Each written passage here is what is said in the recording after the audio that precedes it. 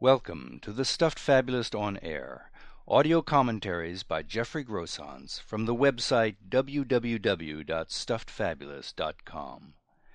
These commentaries present an independent point of view in the form of original fables and parables on psychological, social, political, spiritual, and philosophical questions of today.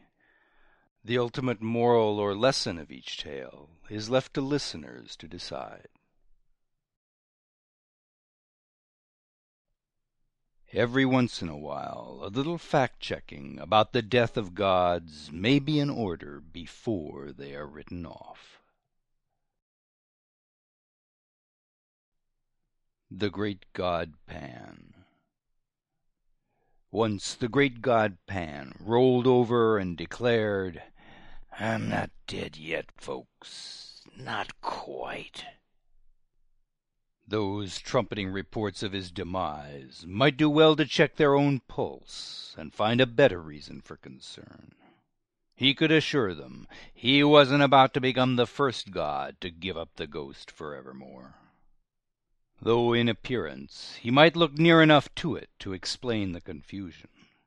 Sprawled amongst the few followers who remained faithful to the memory of ecstatic flights, Pan had to admit he'd grown paunchy and gray of late, his hair thinning out like dry weeds, his teeth grown brittle, those he still had, and his wan face drained of the laughter that kept it ruddy with joy in the past.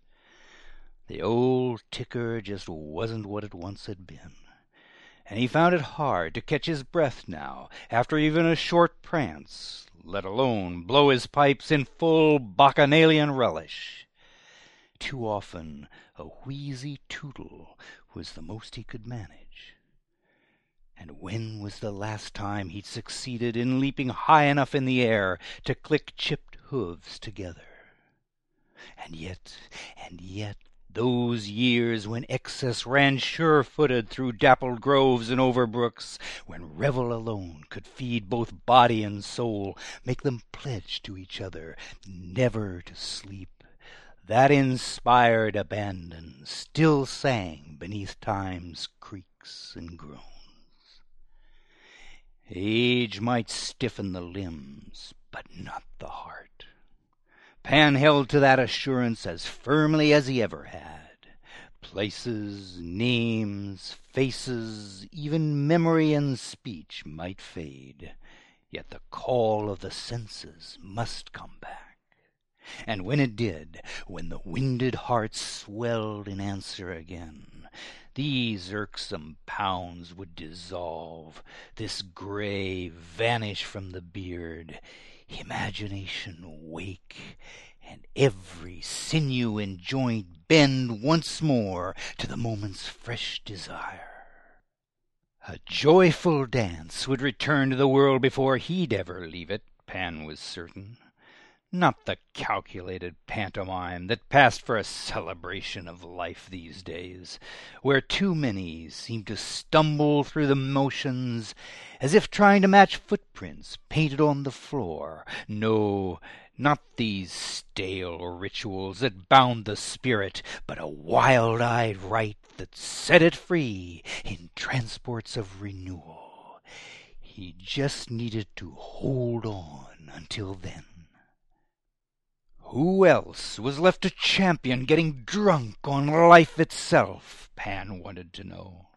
The passion to drink it all in, the mad with the sane, the scream and the tender silence, the orgiastic heights, the slow falling back into one's own skin, then the rise of every urging yet again, over and over, all of it, all that simply being alive had to offer and demand.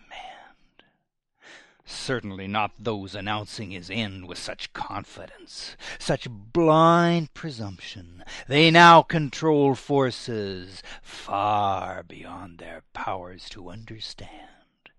Fires within themselves that nothing could shield them from for long.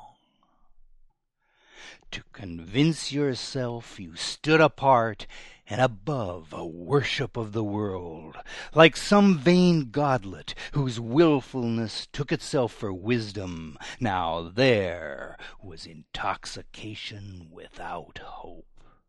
No saving promise of springs to come with their feral rebirth into glory. Only cold wastes, barren of every sign of life save a love of yourself or a fear.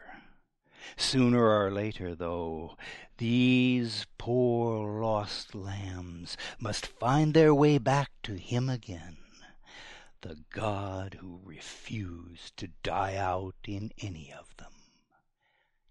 He just needed to hold on until then. Until then. More fables and parables, like the one you've just heard, are available for reading, downloading, and forwarding at www.stuffedfabulous.com. Bound collections of tales in the series Likely Stories, Contemporary Fables and Parables, and audio CD collections of selected tales can also be ordered through bookstores or directly through the orders page of the website.